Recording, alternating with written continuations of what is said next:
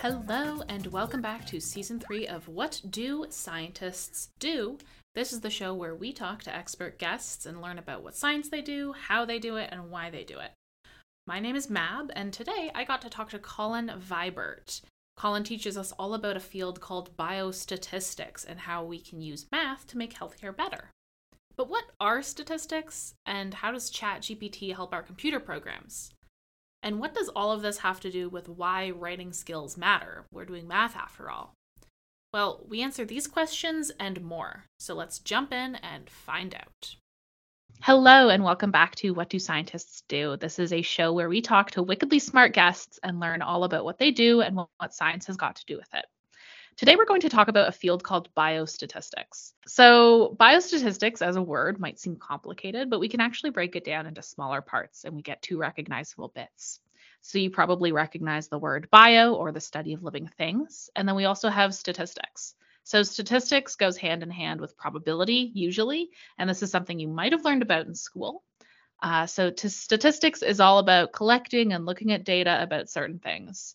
So if we put this whole word pizza together into a whole pizza again, we actually have the study of data and using data to figure out how living things work. So that's just kind of the MAB analysis, MAB synthesis of what this all means. So luckily, we actually have an expert here to talk to us about what that actually means. So here's Colin. So hi, Colin. Thank you so much for joining us today. Do you want to introduce yourself with your name and pronouns? Yeah, so my name is Colin Vibert, and my pronouns are he, him, and his. And what kind of scientist are you? I am a biostatistician. So I think your description was very accurate, and I work with in the life sciences pharmaceutical industry. And also have done some work in other areas in healthcare. Yeah, so something that I kept kind of running into when I was looking up biostatistics was how much it has to do with healthcare. So what do you do in healthcare? What does a biostatistician do in healthcare? A biostatistician in healthcare will often be working either at a hospital or a pharmaceutical company or a agency, and they will be helping to for a disease area or for a medical product. Will be looking to understand the product better, or understand the disease better, and we do that with numbers, essentially.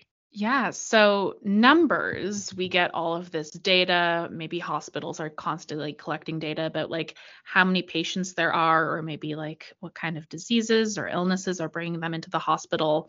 And then you take all that data and you work it into knowledge or like understanding.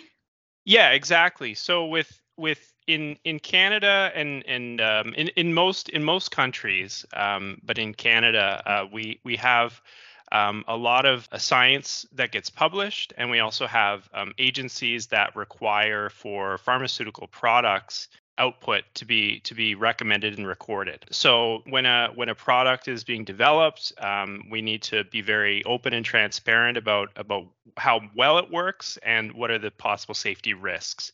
And we use data for understanding that better. This all kind of feeds into the scientific method as well. So you maybe have a hypothesis, so you have a question, and then you maybe have an experiment. And then after your experiment is done, you have all of this data or the results. And then from there, you just have raw numbers. So you need to know what to do with the actual numbers, right? Absolutely. Yeah. With statistics, having a plan and following through with the plan is very important. Yeah, exactly. You want to be able to have numbers that you can kind of work with. So, do you specifically work with like collecting data about pharmaceuticals, or do you work in a hospital?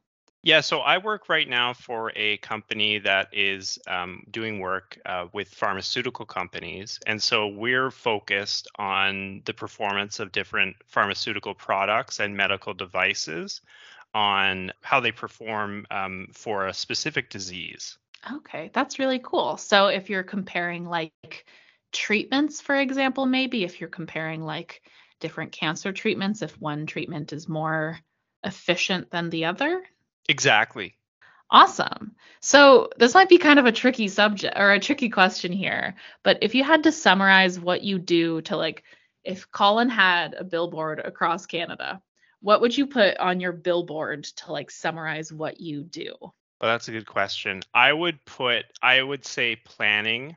I plan a lot, and I do computer coding a lot, and I am thinking and reading and doing research for understanding data methods and data analysis better. So when you talk about planning, what kind of things do you have to plan for? Yeah, so whenever you want to do, just like you said with the scientific method, whenever you want to do a study, before you do the study, you have to have a good understanding of what you want to do and what data you want to collect. That means you need to have a plan written out of what you're going to actually end up doing before you do it. And so what that means is, let's say you want to study how well a medical device is performing for a disease. You need to first specify, well, what are we going to measure when we say that we want to see if the device is performing well? What score do we use to measure that? So we would plan by thinking about what score is important, what scores are important, additional data, demographic data, so data about like the age of the patients, the race of the patients, the location. All of that is also important to figure out how we're going to characterize our population. Because with health studies, it's very important that you are collecting accurate populations that represent the patients and the disease correctly. If you don't, then the conclusions you arrive at will be biased. So you want to make sure that you're collecting enough data that represent what's actually going on. So one of the things about statistics, Colin, you could correct me if I'm wrong, but I don't do this for a living and it's been a while since I took a stats course. But one thing about stats is that stats aims to collect small representations, comparatively small representations about a wider population because it's just not possible to ask every single person every single question. So what statistics tries to do is ask a couple people, a diverse and representative group of people, a couple things to then get an idea or try to predict a larger population.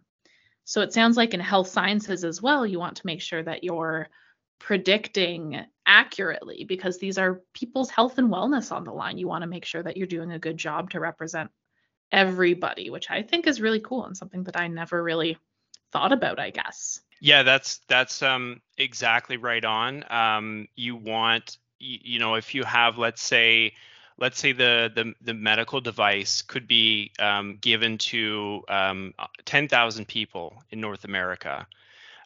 You would not really be able to go out and collect from all 10,000 people. So you use statistics to try to understand how this device performs with a much smaller sample, say 100. And I guess another thing that's kind of sticking out to me is that you work in healthcare. And at least when I was younger, I thought working in healthcare meant being a doctor or being a nurse. And it's cool to see, I mean, that your job is just one example of working in healthcare and the healthcare industry that has an impact on people's health and wellness without being, a doctor or a nurse, but still being kind of health oriented. There's a lot of people working behind the scenes on health, which is something I think I always forget about, and maybe other people do. Absolutely. I would say from my experience so far, I don't have experience working as a healthcare worker, as say a frontline healthcare worker, like a nurse, a doctor, a physician's assistant. But it is very important. I've found, and I believe this, that monitoring disease and monitoring the performance of products that are used to treat disease are very, very frequently and continuously done, so that you have a good understanding of how well the treatments are, and how well and how much better you can be. I think that's really an important part of healthcare, is that we're always thinking of developing better treatments to help patients more. And so that's what the research avenue brings. Whereas if you're a frontline worker, you're doing your very best to treat with the means you have available. So your job is kind of looking in the future and trying to come up with ways to make healthcare in the future better as well. Exactly. Yeah. Cool. So another question is, you mentioned computer programming, and I was just curious about how much of your job is sitting in front of a database and doing the nitty-gritty computer programming, and like what computer programming and coding has to do with your job. Yeah, I would say so I as a biostatistician, I do a lot of work in the R programming language. There are also other languages like SAS, and SPSS that can do computer programming to some extent, but R is a very popular one right now. And I would say probably 50 to 60% of my day is spent on a given day doing some coding in some form. But I am someone who is, because I have a math and statistics background from university, I'm kind of known within my company as being someone who is a math and stats and coding person. So they go to me.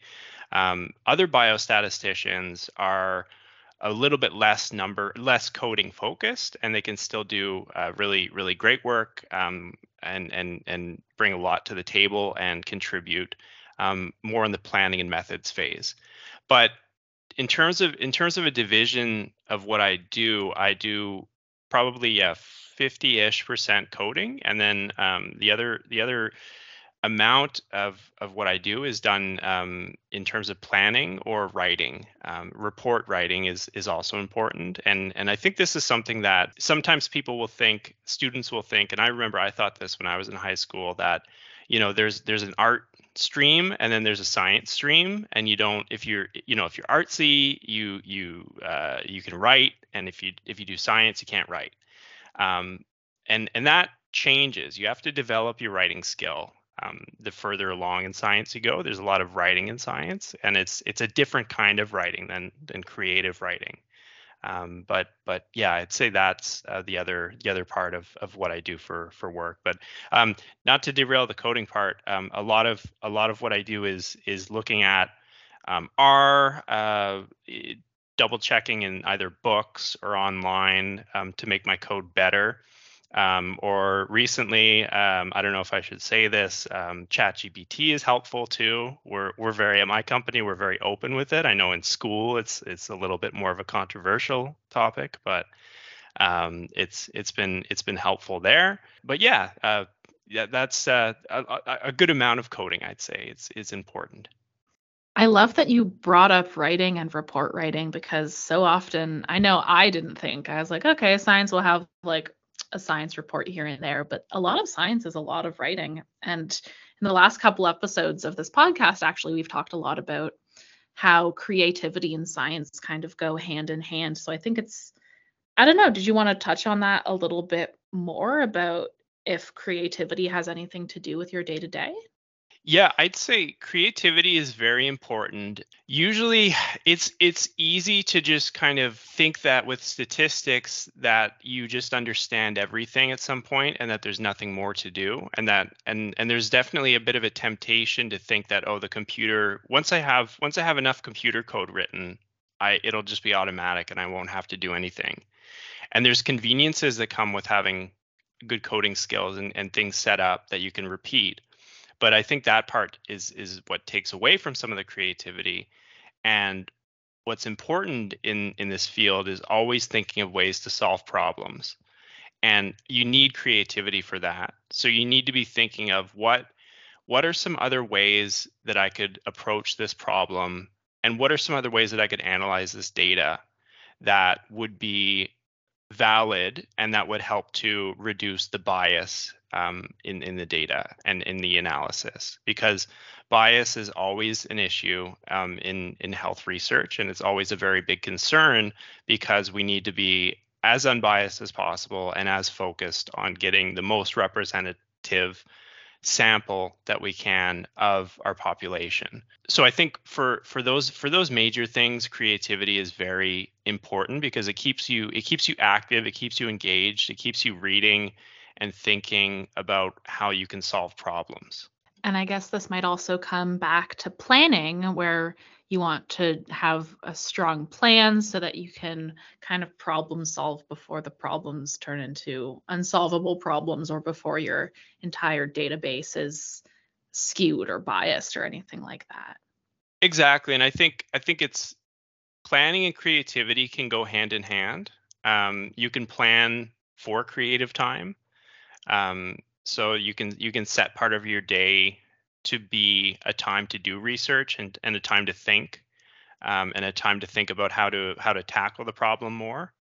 So it can really, yeah, it can go. It doesn't have to be one or the other. So to kind of switch gears a little bit here, do you have a favorite science or industry kind of thing that you've done before? I would say I really like the work that we do at my company right now is really interesting because we do something called indirect comparisons. And indirect comparisons are basically trying to compare two different studies that didn't didn't compare something within the studies. So it's taking data from one study, taking data from another study, and putting them together and doing it in the right way. And I find there's a lot of nuance, and there's a lot of interesting pitfalls that you can fall into if you are not careful. So it's something that you need to really be thinking about and be working as a team on. So I find that is very rewarding when we complete a project in that area, and are able to deliver something really helpful to our clients, because they gain valuable information from seeing the comparisons that we have to make, that they wouldn't otherwise be able to see if they just read what's published. I think one of my favorite things, coming from a research background, was when I could actually connect the dots as well and have something here and have something here and finally make a connection and have it not confirmed, because science is always like evolving. And that's a whole other discussion for a podcast that's much longer than 30 minutes about whether or not things can be confirmed for real. But Yeah. having things like, okay, because we did this, this happened. That was one of the coolest and most rewarding things. And it sounds like to be able to do that on such a large scale with different like health studies, I can see how that would be really rewarding and just really wicked and cool. Yeah, making connections is really that's the best part. I enjoy it. It makes you feel like you have some expertise in an area, and that's something that is very rewarding, and it's very helpful, and clients appreciate it too when they know that you're a reliable expert. So, kind of the last question here. This is kind of similar to the billboard question. What is one thing you think everyone should know about your topic? You will probably need to do statistics at some point, but you don't need to do too much, and it's something that you can approach it, take some time, think about it, and come back to it. You don't have to force it. And I think that's really something that dissuades people from going down math and statistics in general, is they will run into a wall and get frustrated. And you will get frustrated probably, and you will make mistakes, but just give it some time, take some time, and see what turns out. And how important it is to talk to people and be social, about the problems you're having, and how what they think would be a good solution. So yeah, I think patience and being kind of talkative and a good team player. So important. And I think being a good team player is important for every job, but maybe sometimes not something you'd think about when you're thinking about really hard math. But I mean, it's important everywhere. Just to kind of wrap up, is there any kind of question you'd like to go back to, or anything else you'd kind of like to say or expand on? I guess if biostatistics doesn't sound too appealing to you, there's also just statistics in general, which is something that would be used across the board for any science. And there's a lot of overlap there. There's different levels of precision needed in different areas of interest, but you can really add statistics and pair it to any other science industry, and you'll be able to work with researchers and work with labs easier. 100%. If you're going into science or thinking about going into science, statistics are going to be there, so you might as well try to have a good relationship with statistics and try to make them your friend. Exactly. Well, thank you so much, Colin. I learned so much today. It was so good to talk to you. Yeah, thanks a lot for having me, Mab. It was great to be a part of this. A humongous thank you to Colin for joining us today on What Do Scientists Do? I had a great time learning about biostatistics.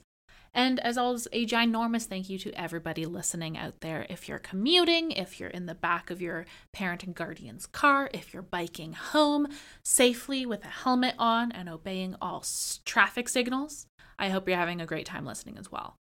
For more science fun, you can find us on Twitter or Instagram at supernova@dal. Do you have a question that you'd like answered by one of our experts? Send us an email or a voice recording at whatdoscientistsdo@superstaff.ca, and we might just answer a question on the phone. No phone. Thank you so much for listening, and we will see you, but not hear you, next episode. Bye-bye for now.